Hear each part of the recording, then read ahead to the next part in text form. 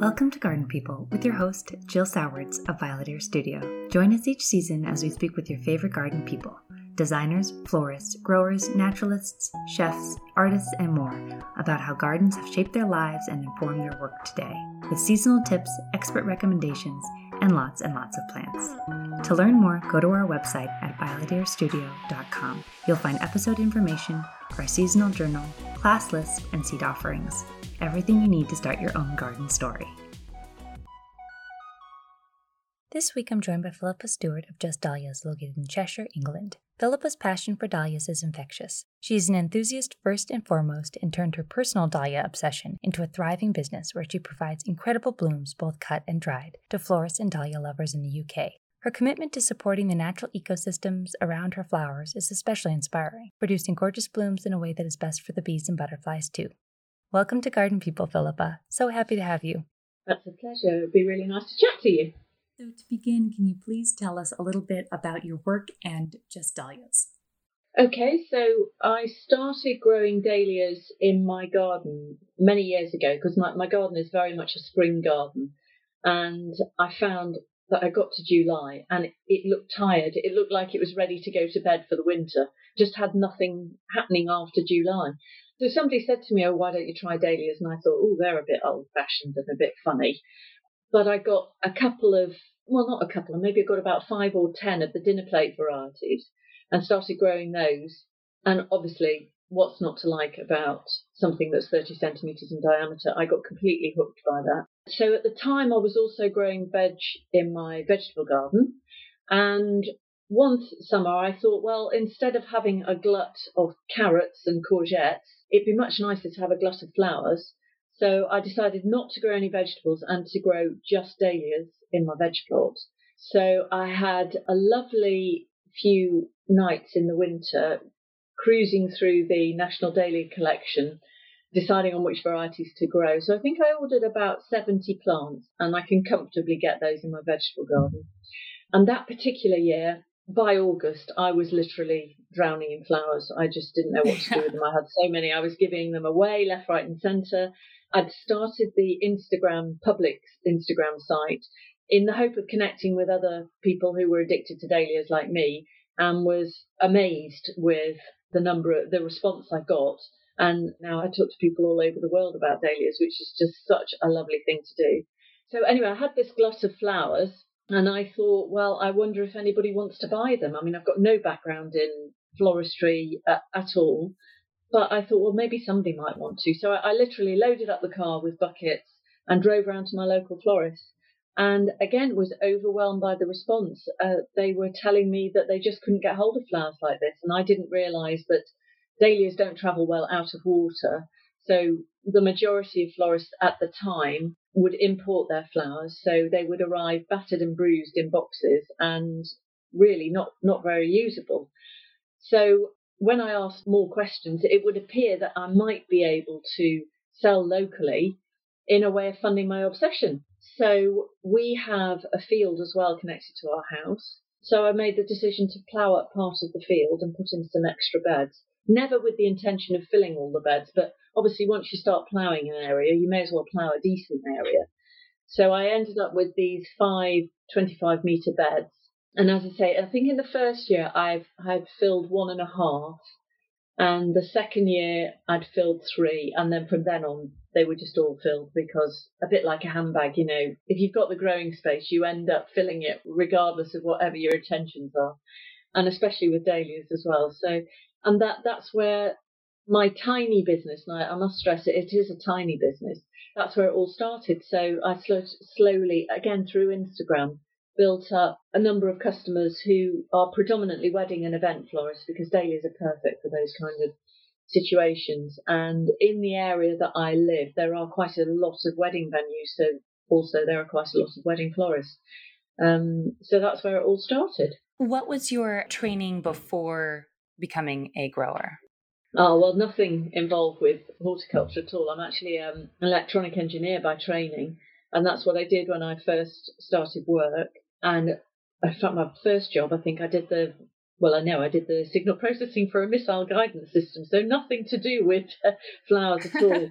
But when my children were around 10 and 8, I stopped work to be at home more with the children because the job I did was very much a full-time job. And as your children were growing up, I wanted to be less and less demanded on, really, and be around for all the fun things like the netball matches and all those kind of things. So I stopped work, and that's when I started doing, I've always been very keen on gardening, but that's when I started growing my vegetables and expanding my growing area and so on. So the growing is just purely from doing. I've got no horticultural training at all, but I think I do cheat slightly because I do have fantastic soil.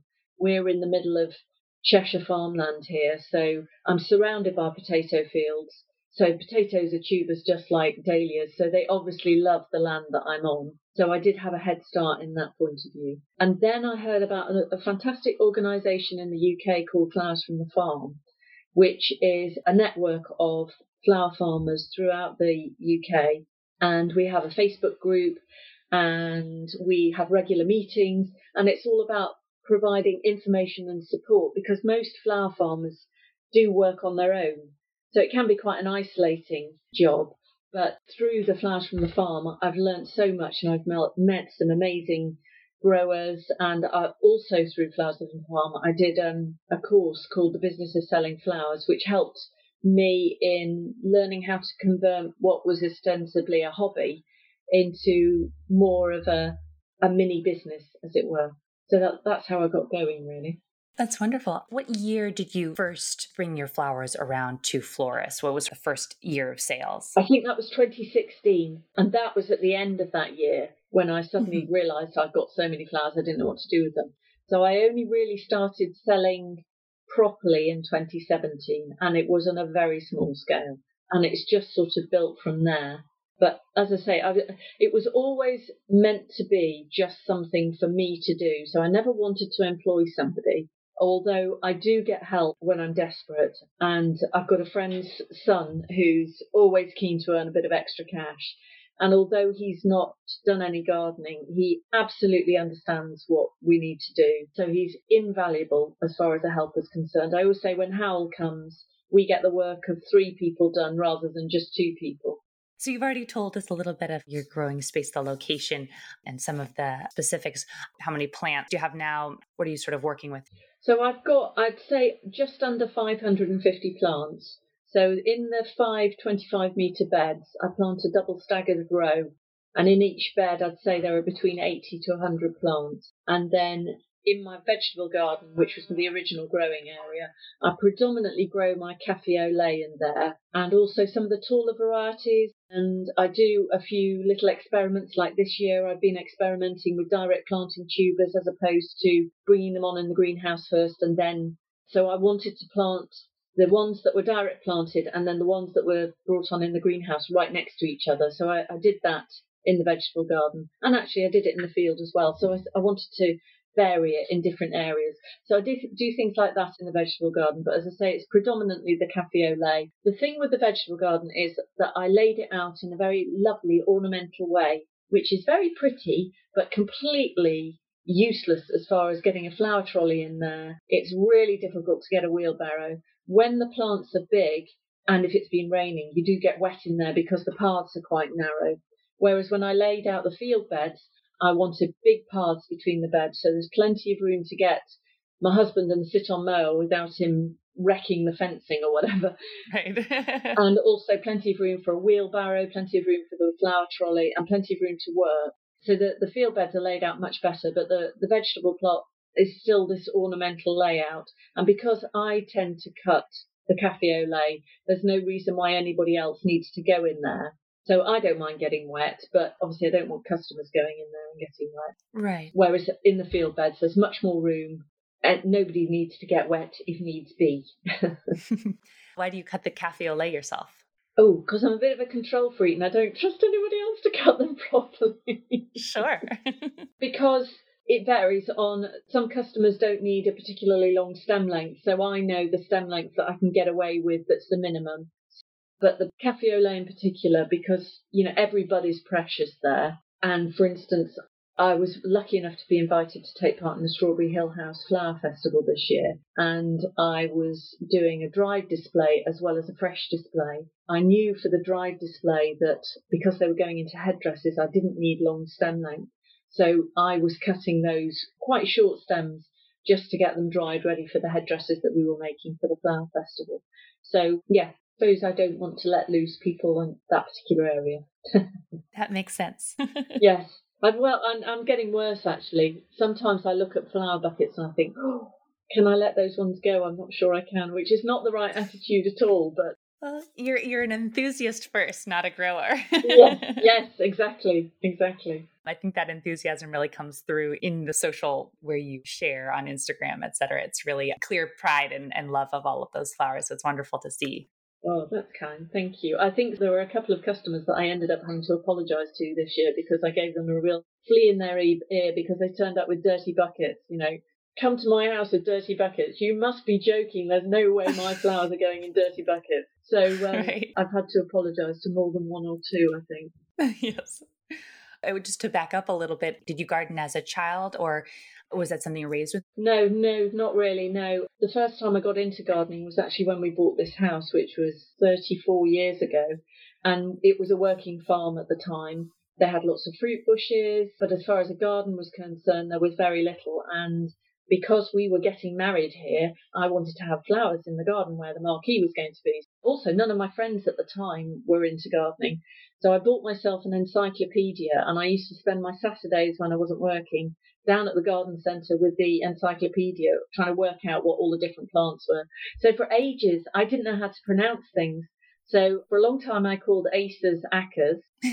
And I can remember being in somebody's garden saying, oh, that's the most beautiful cotoneaster. And he said to me, oh, my gosh, I've been calling it a cotoneaster for years. And I said, oh, no, I think you might be right and I might be wrong because I didn't know anybody who also gardened. So that's where I started, really, just in developing our own garden here. We only inherited 2 pear trees from the previous occupants and then we've developed the garden from there. Having said that, I would say I am not a brilliant gardener at all. I really struggle in that respect. So the vegetables were just really appealed to me because I did a 4-plot rotation. Everything went in straight lines. It really appealed to, my sort of systematic way of thinking. And the same with the dahlias. I have a white border. I have a red, yellow and orange border, a burgundy border, peachy tones. Everything goes in a straight line. I know the spacing. I don't have to think about anything clever like design or when things are coming up because it's all part of a routine. So I think I'm a farmer at heart rather than a gardener at heart. Yes, or an engineer at heart. Yeah, maybe. Seeing how you really celebrate that order, it makes sense. You often, I think, describe the form of the flowers. You sort of appreciate that order too, maybe. Yes, absolutely. Well, they're just amazing. They are amazing. Sometimes, especially with a cafe au lait, when it's unfurling, it's a bit like origami. Just all the different stages. And actually, that was one of the lovely things about doing the Strawberry Hill Flower Festival. The floral designer who was using my flowers was very much into not just doing a flower arrangement. She wanted the flowers were going to be used to decorate the staircase in Strawberry Hill House, which is the most beautiful staircase. And she wanted them to look like they were growing through the banisters and everything. So she specifically wanted as much foliage on the plants as possible, on the stems as possible, whereas normally my customers just want all the foliage ripped off. And she also wanted as many buds. And then I was saying, well, they look really nice when they're just unfurling. And she loved that idea as well. So that was a joy to be involved. She wanted to celebrate the growing as well as the flower itself. So that was really special to be involved with. And I'd like to do more things like that. Yeah. You say that you just wanted to fill, a garden with flowers. Why you were even interested in flowers? Or is it just sort of everyone likes flowers at a wedding? Well, I think having refurbished the house that we bought needed completely gutting. And so that nurturing process of gutting and refurbishing the house, then just naturally, once we finished the house, look outside the window and think, oh, I've got a manky hedge and 2 lovely pear trees. And actually, as it's turned out, they're very ancient pear trees. but nothing else in the garden, or apart from fruit bushes and so on. So yeah, it was just a natural progression. And then once you start in the garden, for me, that having your hands in the soil, and I know it's now been proved that if there's something that the soil, actually having your hands in the soil, it gives off some microbes, which that nurturing process of bringing plants on and seeing them come to flower, even putting the garden to bed at the end of the season, cutting back, that whole cycle just really appealed to me. And then there was a natural progression into the vegetables. Again, seeing that whole cycle from seed to vegetables to being on the plate. It was just magic as far as I'm concerned. To think that all that can come from a tiny little seed, it's just incredible. And I think once anybody gets involved with gardening and the nurturing process, although I have to say, when I first started growing potatoes, we have a friend who's a potato merchant and would plant tens of thousands of acres of potatoes. And Nigel, my husband, came outside to find me with a ruler, making sure that I put my potatoes at the 6-inch depth that they were required. And he just looked at me and he said, "Do you think Stuart goes to this much trouble?" I was like, "Oh no, I'm probably not. But it says 6 inches, so I've got to put them in at 6 inches." So I'm a bit like that with the dahlias, I'm afraid. They have a stick which I mark out 50, 60, 70 and 80 centimetres. So now that I've grown them for so long, I know that blackjack needs more space and that cafe au lait needs more space. And I know that the other varieties can have less space. So I know exactly what spacing works for me now. So yeah, that all appeals to me, really, that sort of order. And I think also growing the one thing, I know it sounds like a bit boring, but I have a routine. I think I'm in complete awe of all the growers who grow so many different things, because they are continuously juggling greenhouse space, things are going in the cold frame, things are growing in the ground, whereas it's quite easy for me. I know March, the tubers come out, I do my dividing. In April, they'll be going into pots. In May, they'll be going in the ground. So I have this recognisable routine. I think it suits my mentality. Absolutely. Well, I think that it seems like the dahlias, I think of them as a robust flower that I always encourage new gardeners to grow them, because I think you sort of put this potatoey thing in the ground and it gives you flowers upon flowers as long as you can keep up with it. Yeah, I do think they are a perfect flower for people to begin with, because you can be really quite mean to them. You can cut them really hard and they do grow like triffids. So it's a good one to cut your teeth on and to learn, because no matter what you do, they tend to keep growing back. In fact, because I don't use any chemicals of any description, if people are always sending me pictures of dahlia diseases and saying, "Oh, this is happening to my dahlia, what do you think it is?" And I say, well, because I'm never going to use chemicals, I never bother to find out what the issue is. What I do is I cut them straight back. So if they've got really diseased-looking leaves, I just cut all the stems right back as far as I can to remove any disease. That foliage will go on the bonfire. And if they regrow back with healthy growth, that's good. If the regrowth is still not healthy, then I actually just pull the plant up. Because what's the point in me researching exactly what the issue is, because I'm not going to do anything with it anyway. I would always use, say, a foliar spray of liquid seaweed to give them a bit of a boost. And I've recently been introduced to Epsom salts, which I've never used before, so I will research more into that. That's more of a natural thing. And last year I used to use an organic mix of essential oils, which was rosemary oil, peppermint oil and marigold oil, which I was recommended by an exhibition grower who said that all the exhibition growers use that particular mix as a way of keeping aphids off their blooms. So I was using that last year, and it's completely organic. But then I thought, well, that'll deter the ladybirds, and I want ladybirds. And I think, again, with dahlias, I'm quite lucky, because by the time the dahlias have got going, the ladybirds are really in their full swing. So now I don't use anything at all. I just make sure that I leave all my field margins quite messy. So I've got lots of nettles. I'm working in conjunction with a lady called Hannah from the Cheshire Wildlife Trust, who's been advising me on how to increase the biodiversity in my field to again increase natural predators. So we now have hedgehogs. I have an army of ladybirds, and literally I am so keen on nurturing those that if I bring a bloom inside and it's got a ladybird in, the ladybird goes back outside and it is conveniently positioned on an appropriate plant. Yes. So, and it's not taken long for me to see a marked improvement in the flowers. Another pest that has caused me issues before is a thing called a thrip. And the only reason I knew I had it, thrips, was because I went on my Flowers from the Farm Facebook group and said, all my white dahlias are coming up brown. They were literally coming up streaked with brown tinges on the petals. And I couldn't understand what was going on. I thought, have I put something in the soil that's now coming up through the plants? And I was told that this was thrips. And there, all I did, again, I just deadheaded the lot and the plant grew through it. So I'm a firm believer in live and let live and letting the biodiversity rule flower beds, really. So I promise you, I haven't used any chemicals at all this year, and certainly no slug pellets. And the thing I find with slugs, I had a plant which I did post about on my Instagram feed that had been absolutely decimated with slugs, and I thought, right, that's not going to survive. I'll replace it with, I've always got spare plants hanging around. Forgot about it completely. And a week later, happened to be walking past it and thought, oh, yes, I was supposed to replace that plant with another one. And in that week, it had regrown and it had really put on a spurt. And so I thought, right, I'll leave it and see what happens. It's now one of the healthiest plants in the whole bed.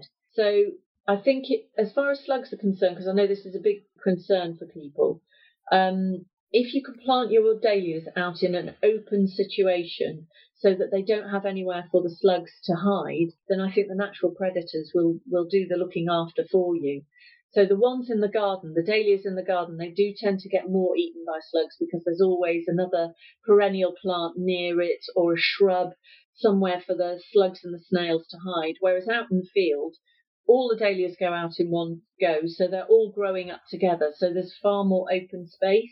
And then by the time they've got to a foot or 2 foot, well, they can withstand any kind of damage anyway. Absolutely. Sometimes I occasionally find a slug asleep in one of the petals and doesn't seem to have done any damage. So, no. Yeah, I would really, really encourage people to really hold back on using chemicals, if at all possible. That's just wonderful. It's interesting about that one plant. It's almost like pinching it out or something, like it's sort of revved up because it was under stress and, you had the right soil, you mulched so it could bounce back. Absolutely. Keep your plants healthy. I knew it had plenty of feed and you don't want to overfeed it either because you do end up with weaker stems. So I knew it had a good start in life. So if it was healthy, and I think you're absolutely right, a bit like sheep pinching out grass, they make a great job of making the perfect lawn, as it were. Right. Yeah, I think that particular plant, it just grew through it. And now it's still going strong now, actually. So they seem to have done it a favour. Absolutely. And all the hedgehogs can eat the slugs. Yeah, I think there's some fantastic statistics. Something that they eat like 200 slugs a night or something? Something incredible, yeah. More than anyone could reasonably go through at night and, pluck them off. Exactly. In the vegetable plot as well, I have a small pond, so always got frogs hanging around the place. And in the field where the main field beds are, we've had 2 ponds dug this year as well. So again, doing everything we can to increase the biodiversity as best we can. And I do feel that it's definitely a case of the less you do, the less you need to do. So this is what Hannah has taught me about leaving my field margins really rough and overgrown. So there are places for the hedgehogs to make homes and for the beneficial wildlife. There are all sorts of butterflies and all sorts of beneficial insects which feast on the aphids.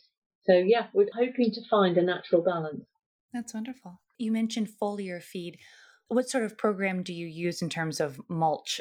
Yeah, so generally, because I don't want to do anything in the winter because I'm lazy, during the winter I will make sure that the beds are obviously empty, but just to avoid them getting overrun with weeds and also to give some protection from the weather, I will bung on as much mulch as I can get my hands on. So that's all homemade compost or leaf mulch, or this year I've been using sheep fleece actually, and in Cheshire surrounded by other farms. And quite a lot of the sheep fleece is waste product. There's a certain amount that they can't sell to the wool marketing board. Right. So I've been able to get that just as a free thing from one of my neighbours. So that seems to be working quite well as a way of keeping moisture in, keeping the weeds down. And I've got another source of sheep fleece, which I'm hoping I'll be able to cover the rest of the beds over the winter. Because with being on heavy clay, that's the only thing. If I leave the beds exposed, by the time it comes to planting the dahlias out, the soil has gone like concrete.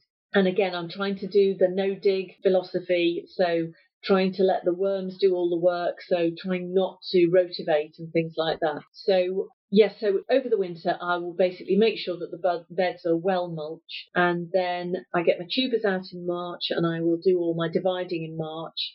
That's just personal choice. I find that over the winter, they may have shrunk a little bit, so they're easy to pull apart as far as dividing, or else if needs be, I will just get a pruning saw and chop them up into pieces. And again, if they're in the growing mode, I think those wounds will heal better if they're growing rather than if they're sat in a box. And this is my personal theory, that over the winter, that those wounds could develop into rot. So I prefer dividing in the spring. That makes sense. And then that's when I pot my dahlias up, although I've had a lot of success with planting the tubers direct in the ground. So I will be doing a lot more of that. In fact, I suspect this year I will be only bringing on less than half of my tubers in the greenhouse, and I will be planting most of them direct in the ground. So the ones that I brought on in the greenhouse, I potted them up at the beginning of April, put them in the greenhouse, brought them on middle of May, started hardening them off, so brought them out of the greenhouse to harden them off and get them ready to being out in the outside world. And they went in the ground around the 25th towards the end of May. And the ones that I direct planted, I just literally dug a hole, put them in the ground. I always add a bit of fish blood and bone meal to the planting hole. And they went in the ground on May the 18th. And I was amazed that there was only, in some cases, very most 7 days difference in flowering from the ones that went direct in the ground. So again, if people don't have a greenhouse, you don't need a greenhouse. Now, obviously, I'm dealing in UK growing conditions, but I think over in the US, you get catapulted into summer, really, don't you? So yeah. I think it would work even better for you that you could just plant your tubers direct in the ground. They took ages to get going. I was so sceptical about the whole thing and literally thought, this is a waste of time, waste of time, waste of time. And then once they got going, I thought, oh, gosh, they are growing quite quickly. And they soon overtook the other ones. And now those plants are healthier and bigger than the ones that I brought on in the greenhouse. So I'll be doing a lot more of that. That's so interesting. Are those plants in the greenhouse, either the ones you used to do or the ones that you will continue to do, are you also taking cuttings or are you just dividing? Well, I don't normally take many cuttings because I only have an unheated greenhouse and I don't want to use artificial heat from a sustainability point of view. So if I am taking cuttings, it's to increase my stock. I've got two varieties which I absolutely love and I can't get hold of anymore, called Jean Fairs and Pink Jean Fairs. So I always take cuttings of them because they don't overwinter very well. And no matter how many cuttings I take, I always end up with the same number of plants because some of the tubers don't make it through the winter. So I'll take cuttings of those. And yes, I do it as a way of increasing stock because, as I say, I don't want to use artificial heat. So there's no point in I can't take cuttings until I've actually got some cutting material. So for me, that would be sort of the beginning of May, which is quite late in terms of cuttings. You know, the big dahlia growers, they will have their tubers on heat mats from January onwards, and they'll be taking cuttings from then on. And there's no doubt that if you want to be growing dahlias for exhibition purposes, then cuttings is the way to go. You get the best blooms and the strongest stems and the healthiest plants from cuttings rather than from individual tubers. Although I have to say I've had a lot of success with heavily dividing my tubers and found that I've had really strong and vigorous plants from dividing right down even into individual, I think they call them chicken legs, I call them sausages, but down to an individual tuber. Right, breaking each tuber, yeah. Yeah. And I've had a lot of success with getting very vigorous plants from doing that as well. But next year, I hope to be more involved with breeding dahlias. So I'm going to be collecting more seed this year. So a lot of my greenhouse space will be taken up with bringing out on the seedlings, which is why I wanted to experiment with the direct planting with the tubers. But as I say, I was amazed with the results. And it's almost like there was nothing to check the growth. Mm-hmm. So once the tubers actually got growing, much as it was painful at the start, but once they did get going, they were just off, absolutely off and running. And as I say, those have been my healthiest plants. Yeah. I also think sometimes for dividing in the spring, the eyes are a little easier to see on each tuber because they're starting to sprout, whereas in the winter, you're sort of thinking, what? Yes, exactly. Totally agree with that. And then how do you do your storage? And I should say, where I am in California, we can just leave them in the ground. Lucky you. Yes, so over the years, I've done all sorts. So when I first started with dahlias and I only had a few, I used to lift them, turn them upside down. So I always cut them down so I've got about 20 to 30 centimetres of stem on them, mainly so I've got a handle more than anything else. So I cut the stems down to about 20, 30 centimetres, always attach my label to the stem, and I usually do that with a rubber band. Turn them upside down, and I leave them for about we have a drive-through garage. I also have a large agricultural shed which we inherited with the house. So the dahlias can go undercover there. They won't get frosted if we do have a frost. And so I turn them upside down, lean them up against the side of the shed, or I'll bring out big planks of wood just so that they're tipped up enough for the moisture to drain out of the stems. And I'll leave them like that for 2 or 3 weeks.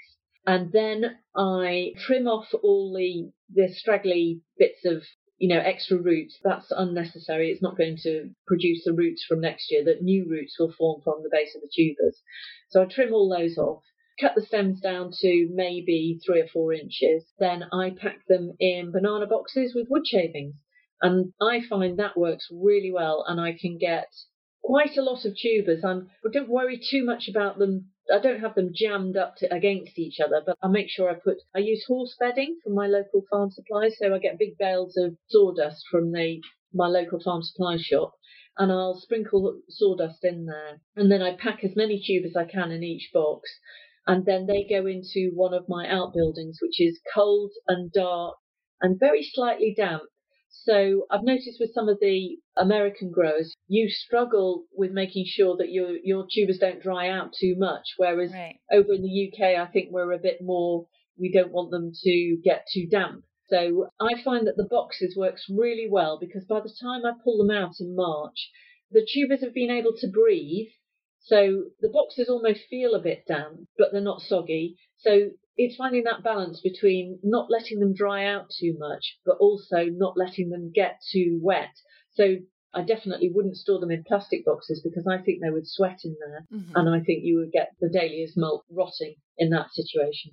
But before I had 500 tubers to store, I would even, after I'd let them dry out a bit, I would repot them into fresh potting compost and put them into my frost-free outbuilding and water very, very lightly so that they weren't in totally dry compost, and then just forget about them and then not bring them out until March and put them in straight into the greenhouse. So I've done that. I've also piled them up in a pile at the back of the shed and they've still survived. So all sorts of things really. But for the precious ones, I really like this banana boxes and wood shavings. Also, it means that much as a banana box is quite big, it's a size that I can handle on my own. I'm not made of muscle, as it were. So everything I handle has got to be able to be manipulated by myself. So if I have big plastic crates, also it's plastic and I don't want to be using too much plastic, but that adds another weight to whatever I'm handling. Yeah, so it works for me in terms of being able to manage that myself. That's wonderful. It seems like you have learned so much, either from this flower network and also just from reading. Are there any books or resources in particular that you've relied on? Well, I'm loving Christine from Santa Cruz Dahlias. I'm loving her How to Breed Dahlias. I'm loving that book. And I would say that most of the stuff I've got, in the UK we have something called the National Dahlia Society. So I've got some little booklets from them. I also have a book, I don't think it's on this bookshelf here, by a chap called Andrew Vernon. who wrote The Plant Lover's Guide to Dahlias, which I learned an awful lot from that.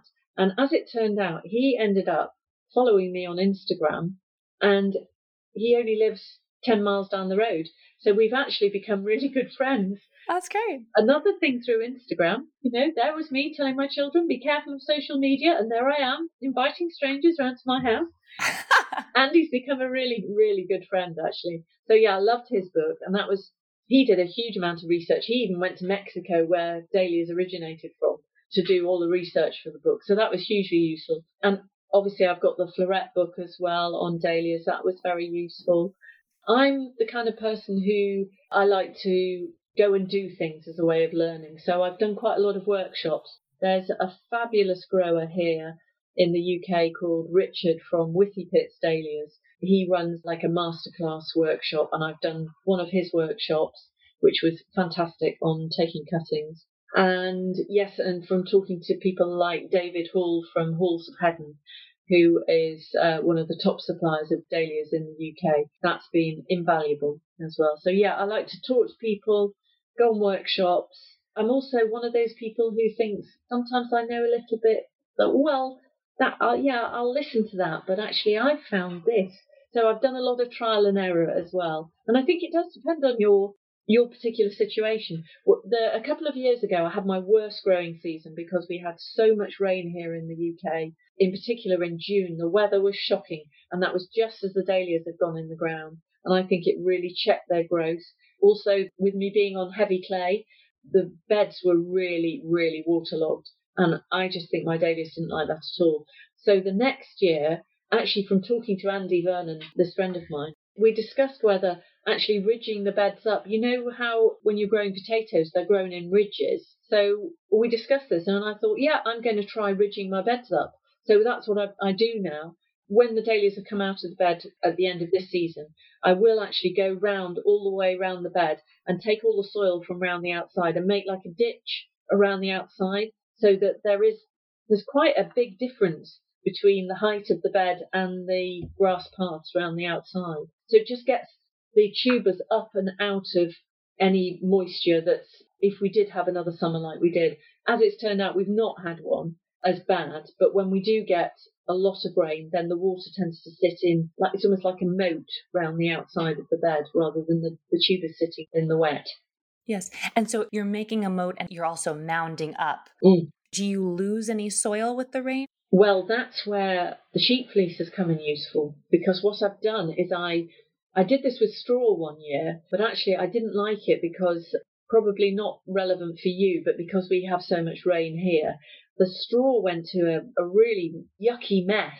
Mm-hmm. So I didn't really like that. But the sheep fleece sits really nicely in that. Plus, the birds were absolute pain in the bottom for going and pulling all the straw out and sticking it all over the grass paths. Whereas with the sheep fleece, they've not been interested at all. So I've tucked the sheep fleece in the ditch that I create around the outside of the beds. So it doesn't look very nice. I don't think you'd want to do it in a garden situation, because obviously the sheep fleece is quite dirty and it's got quite a bit of sheep poo on it, which is brilliant because it's extra feed for the dahlias. Right. But it looks a bit weird to have this slightly dirty white stuff all the way around the beds. But from a flower farming point of view, I'm not bothered about that. I'm just worried about the practicality because of exactly what you said. Otherwise, the rain would just wash the soil back into the ditch that I'm creating. So that's the theory behind it. That's brilliant. I love that. Because this is the first year that I've done that, I've no idea how long the sheep fleece will take, because I'm told it will break down and will actually nourish the soil as well, which is fantastic. So it's like a win-win situation. As far as I'm concerned, it's free. It's going to protect my beds. It's feeding my beds. It's keeping the slugs down because apparently they don't like the texture of the wool. Yeah. It's like a panacea. I'm just like, this could be magic. I love this. Yeah. That's wonderful. It seems like you've just had wonderful success, and in part buoyed perhaps by your enthusiasm and also certainly by your willingness to learn. You've described one year that was obviously a challenge with the rain. Were there ever moments when you thought this sort of wasn't working, and if so, how did you push through? Yeah, well, that year when we had the ridiculous amounts of rainfall, I didn't really appreciate how bad a season I'd had. And now I look back at the photographs and see how small the plants were. I mean, they really were pathetic, to be honest. So I think that was quite good that it happened early on, because I didn't realise what they should look like. And now I know what they should look like.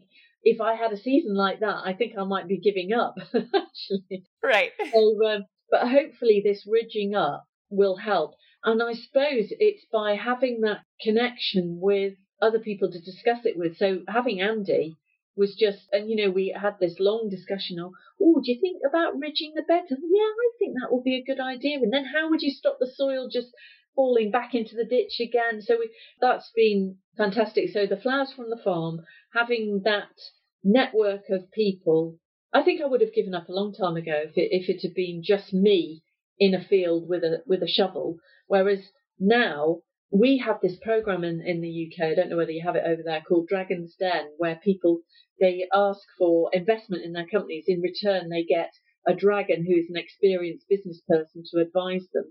So I always liken being a member of Flowers to the Farm to having nearly 1,000 dragons floating above my head in the field. So I can be in the field thinking, oh, this has happened, I don't understand what's going on, or I remember one year I had marks on my dahlia tubers and I thought, oh my God, they're going to, rot and die and everything. And I can just go onto the Facebook group and post a question and post a picture and say, this is happening, does anybody else know it? And you can bet your bottom dollar that somebody in the group will have experienced the same thing and said, oh yes, I found that and I did this and I found that worked. So it's an invaluable resource having Flowers from the Farm, definitely. This year the challenge has been really time, because they've flowered so well. I've almost had tied up with the maintenance of the plants that I've actually been pushing customers away, because I can't do everything, because I am a one-woman band, as it were. And as I said earlier, it was always meant to be just something for me to do. So I've never really wanted to employ anybody. And also this is our home, so, it's quite a personal thing. It is like an extension of the garden. Yeah, that's been the fun part as well, that the business is sort of, this tiny business of mine. My husband would laugh because he keeps on saying, a business is something that's supposed to make money, not just make money. So, but it is funding my obsession. Yeah, it's sort of evolving all the time, and what I want to do and where I want it to go. It's really interesting from that point of view, because I'm also now I'm really into the photography side of things. So, and that is like a rabbit hole that you can just fall down for 4 hours. Once I get a bucket of blooms and I'm in the shed with my perfect photography position, Nigel will sometimes come out and say, are we eating tonight? And I'll be saying, but no, the light is perfect, Totally. So, yeah, it's where it will take me. And doing the Strawberry Hill House, that was fantastic. And then we have a program here in the UK called Gardener's World, which is like the best garden. Oh, I know it. Oh, right, really? Well, they came to visit this year. So to have Gardener's World here, that was just like, whoa, I've died and gone to heaven, that was fantastic. Yes. So all these other things, every time I think, oh, I can't do this any longer, I think, ooh, no. And actually, talking to people like you, I really enjoy things like this. And it's all part of the learning process. Yeah, it's a great thing to do. That's wonderful.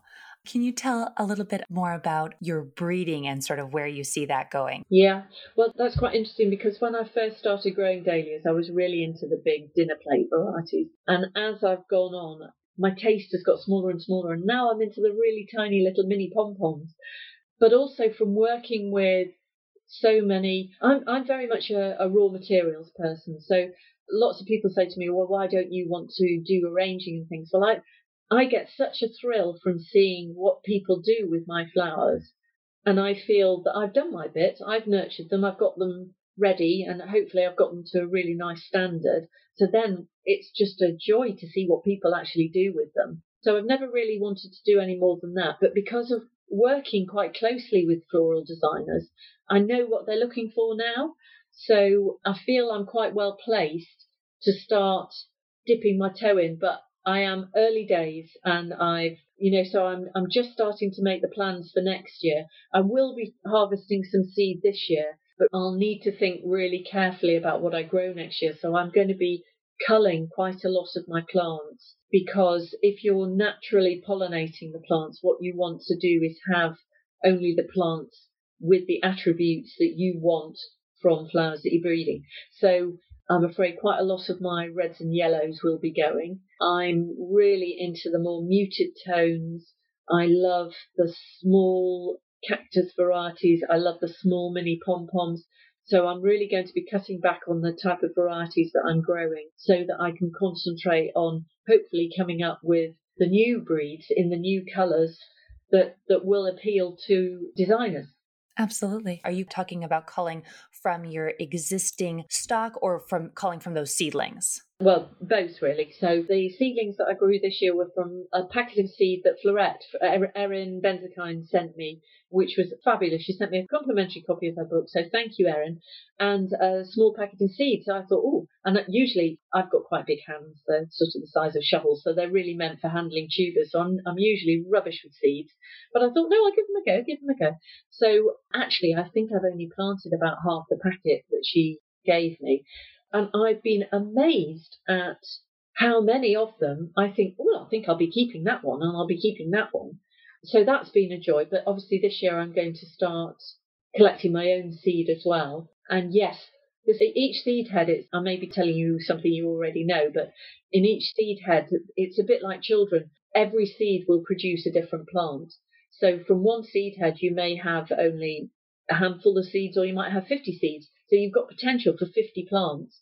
So as soon as they start flowering, well, I will know which ones I like and which ones I don't like. So those ones, yes, I will be culling. And as I was saying before, from the point of view of breeding, I really like all the dusky tones and the ivories and those sort of colours.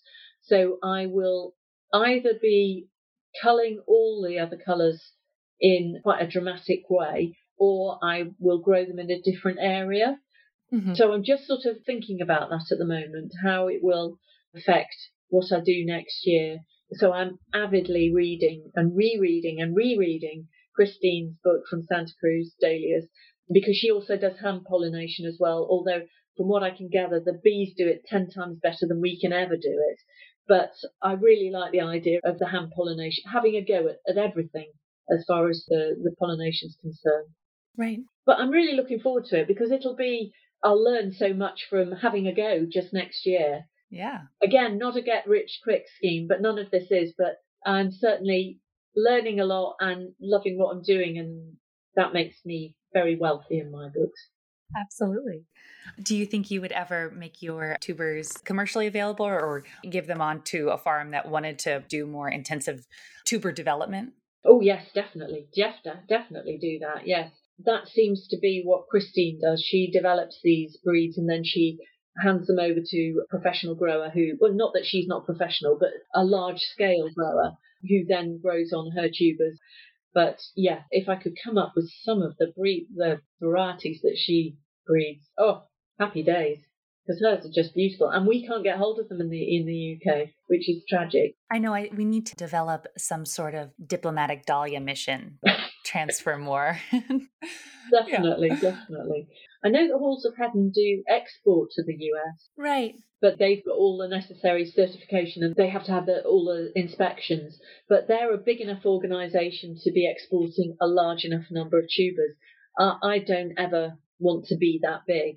I've already registered it's called APHA. I can't remember what it stands for, but I've registered with them, so I am allowed to sell excess tubers. Great. As long as it's on a face-to-face basis. I'm not allowed to send them out by post. If I send them out by post, I have to have a plant passport. Okay. Which I may do in the future, but at the moment I have enough people who are local to me who want to buy tubers that I can sell them on a face-to-face basis. So, and then it's just leftover tubers if I've got any spare at the end of the year. Right. Do you have a record and a formal journal, or how do you sort of track your projects and what you're learning? Yeah. Normally what I do is I create a photo book at the end of each year with all my photographs from each year. And also in the field beds, each year I move the dahlia colours along the bed so that I know what year I took those photographs. So this year the white bed is the first bed in the field. Next year it'll be the second bed. in the field. So I can tell when I took various photographs. Actually, Instagram is a fantastic journal because it's got all the information. It's got all my mental notes sort of go into the captions, and all the dates are on there. So that's a fantastic journal from my point of view. And I do also have a year diary, which has a page per day, and I will write notes in there, lots of things. It's quite useful to know how long it took me to dig up my tubers last year. So thankfully I've got a note in the diary saying it took 6 days comfortably. So I don't need to worry about that. I know I need about 6 days to lift my tubers, that's fine. And yeah, and I'll write notes on what the temperature is like. And for me, I think the main growing period is in June. So I'm always writing down what the temperature's doing, what the weather conditions have been. That year when I had a really bad growing year, the temperatures in June were terrible. They were like 10 degrees. And I think the plants just never really put on any growth. Whereas since then, we've had, like this year, much as June wasn't baking hot or anything, it was a very even temperature. So there was never anything to check the growth. They just plodded on nicely and put on nice bushy growth. And always around that time, I'm always pulling out flower buds. I don't want the plants putting energy into creating flowers. I want them putting energy into growth in June. Mm-hmm. And then from July onwards, then that's fine. They can start flowering the socks off from then on. That's a great tip. I'm sure that also really helps with the strength of stems later on, since it's so much bulkier. Yeah. And then once they start flowering, I think you were asking me earlier about what my feeding regime is, and I would use a foliar spray of liquid seaweed once they start flowering, and that helps promote the flowers, keep the bloom quality going. I should do that every 7 to 10 days, but I don't. I just do it when I remember. And for me, it would take me 2 or 3 hours to do all 500 plants with a knapsack sprayer. I think I've maybe only done it 3 or 4 times this year because the flowers just kept coming, and if anything, I didn't need any more flowers. Right. So I thought, right, now I'll hang back on the feed. Yeah. And then you mentioned a few that you have in pots now. Annie, I know it's impossible to pick among your babies as a favorite, but do you have any that you think a new grower might be delighted with, or 5 that you say every gardener should have? Well, I think if you're growing in pots, one of the absolute joys is to have the bees going bananas around the flowers. And so you really need to either have one of the singles or the collarette types. So that's why I mentioned Sunshine Girl, and I have another one called April Heather. I think there's a US version called Apple Blossom, maybe. Mm-hmm, yeah. I think that might be very similar to our April Heather. And they have the open centre that the bees absolutely love. So I'd definitely recommend looking at either having a collarette or a single version in a pot. Then I like to mix them up. So if you're going to have a selection, it's nice to have a single, then a mini pom. So I love Goethe Twilight and Small World. I think they're really quite small, maybe 4 centimetres in diameter. Beautiful, beautiful flowers. And then I've got another one called Cornell Bronze. That's a really good structure, beautiful burnt orange, I'd say, not one of the really vibrant. Some of the dahlia colours can be quite in your face, we would say in the UK, but I would say Cornell Bronze has got that nice burnt terracotta feel to it. And another one that I really like, because I love the shape of the head, is called Coral Strand, and that's got almost like a pinky tinge to the petals. That might be quite difficult to get hold of. So it's quite difficult for me to say varieties, because then maybe in the US you wouldn't be able to get those particular varieties. So I would recommend getting Florette's book, the Dahlia book, and going through there and looking for the different shapes and sizes, because that's what I do in my pots. I like to have the one that I love to walk past right by the back door. So this year I've got Stevie D, which is a little bit similar to one that you call Peaches and Cream, I think. Uh-huh. Quite similar to that. It's a bicolour one, which I don't normally like, but I love this one. So it's got like a corally orange centre, but white tips to the petals. It's not ramrod straight stems. They tend to be quite meandering. So I love it by the back door. It looks absolutely magnificent, and it's still going strong now. So that's the one that I have by the back door. But the other groups of pots, then I mix it up. So I've got I'll have a water lily type, a medium-sized ball type. Verone's obsidian is a great favourite of mine. That one's a single with really interesting shape to the petals. Yeah. And then a mini pom. So yeah, I think it's nice. Oh, and then the anemone varieties as well are really nice to have in pots. And the bees and the butterflies like those. But yeah, definitely get a couple of singles and collarettes in there as well to get the bees interested.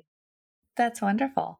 And I guess either for your own enjoyment or for your field, do you have any new varieties that you want to try for next year or that you've ordered? Yes, definitely. As I was saying, my favourite supplier is Halls of Heaven, which do export to the US. And so every year I find out what their latest, they always have new varieties each year. So I've already placed my orders for next year.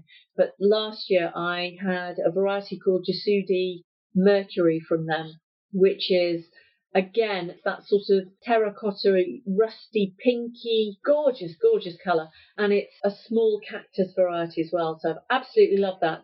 So I'll be ordering more of the Jasudi range. So generally, the varieties are named after the person who bred them, or they'll have a house name. So, for instance, there's Jasudi Mercury, Jasudi Andromeda, Jasudi Hercules, and those will all be bred by the same breeder. So generally I find if I like one from a family, I'll like the others from that family as well. So, for instance, there's a fantastic variety called Barberry d'Amour, which is a burgundy pom-pom variety. So it's a medium pom, I would say. And it's a fantastic, absolutely beautiful. So I knew that I would like the other barberries. So I've grown Barberry Drum, Barberry Pip, Barberry Vulcan, Barberry Sultan, Barberry Bull, Barberry Jester. Grown them all because I know I'll like all of them. The same with the Rycroft series, the same with the Rossendale series. I grow Rossendale Luke, Rossendale Peach, Rossendale Natasha. So I generally know if there's a particular family that I like, then I search out the other varieties in that particular family, and I know I'll like the shape of those ones as well. Rossendale Flamenco I grow as well. So yeah, there are lots. This is wonderful. The show notes are going to be very long with all these links. And then told us about your season. As we sort of transition into winter, do you have any traditions that you'd like to share? Yeah, well, I've started looking at the plants now, and much as we haven't had a frost yet, usually I wait for the frost to kill off the foliage, and that will be like a trigger for me to start digging up. But I've since learned actually from doing one of my workshops that you don't have to have that trigger. We just think we need the frost to kickstart the tuber into dormancy, as it were, but you don't need that at all. So I'm looking at them now and thinking, oh, I think they look a bit tired. I know it sounds ridiculous, but I sort of feel that way. So I do think I might start digging up next week and giving them a rest. They've been fantastic. They need some time off now, and they need to just consolidate all that goodness in the tuber over winter. So yeah, I'm going to start digging up next week, and I put them all into my big shed. And I have an old fleece cover that if the temperatures are going to drop significantly, then I will cover the tubers with that. And then I will trim them up and start storing them in the banana boxes. Previously, it was a quiet time as well anyway, because I didn't have any flowers to sell. But now that I've started drying the dahlias, I also have dried flowers, and those have become much more popular. So actually, there's not that much downtime for me. I don't know if it's the same in the US, but in the UK, dried flowers have come way back into fashion. So I've got a lot more demand for the dried as well. So yes, I'm going to have to juggle selling the dried as well as making sure that I get everything put to bed before. I like everything to be away and tidy and done before the beginning of December. That makes sense. Any last thoughts that you might share with anyone who is thinking about growing dahlias, either just for themselves or even maybe dipping a toe into the idea of local sales or something? Yeah, I would definitely have a go. They couldn't be easier, really. And I think there are lots of myths about how they need nurturing and they're tricky and they're awkward and all the pests will come and eat them. And it's not like that at all. As long as you've got a nice, sunny, open position, that's what I'd recommend. Sunny and open. So they're not competing for daylight with other shrubs and things. Or a pot. Have a go. They're not expensive, and don't worry too much. You can't kill them because they just keep coming. Right. And they do, as we've discussed, they grow like triffids. So it's very difficult to kill a dahlia. Yes. Well, thank you so much for all of this. You've shared so much already on your Instagram, and it's just such a pleasure to be able to meet you and speak with you. And you've given a mini masterclass in dahlias just in this discussion. Oh. So thank you so much. Oh, that's an absolute pleasure. It's been lovely to talk to you, Jill. Thank you so much for listening. You'll find links for everything we've discussed in the show notes or on our website. To get early access to our guest list and information about bonus episodes, gardening tips from our guests, and more, sign up for the newsletter at violetearstudio.com.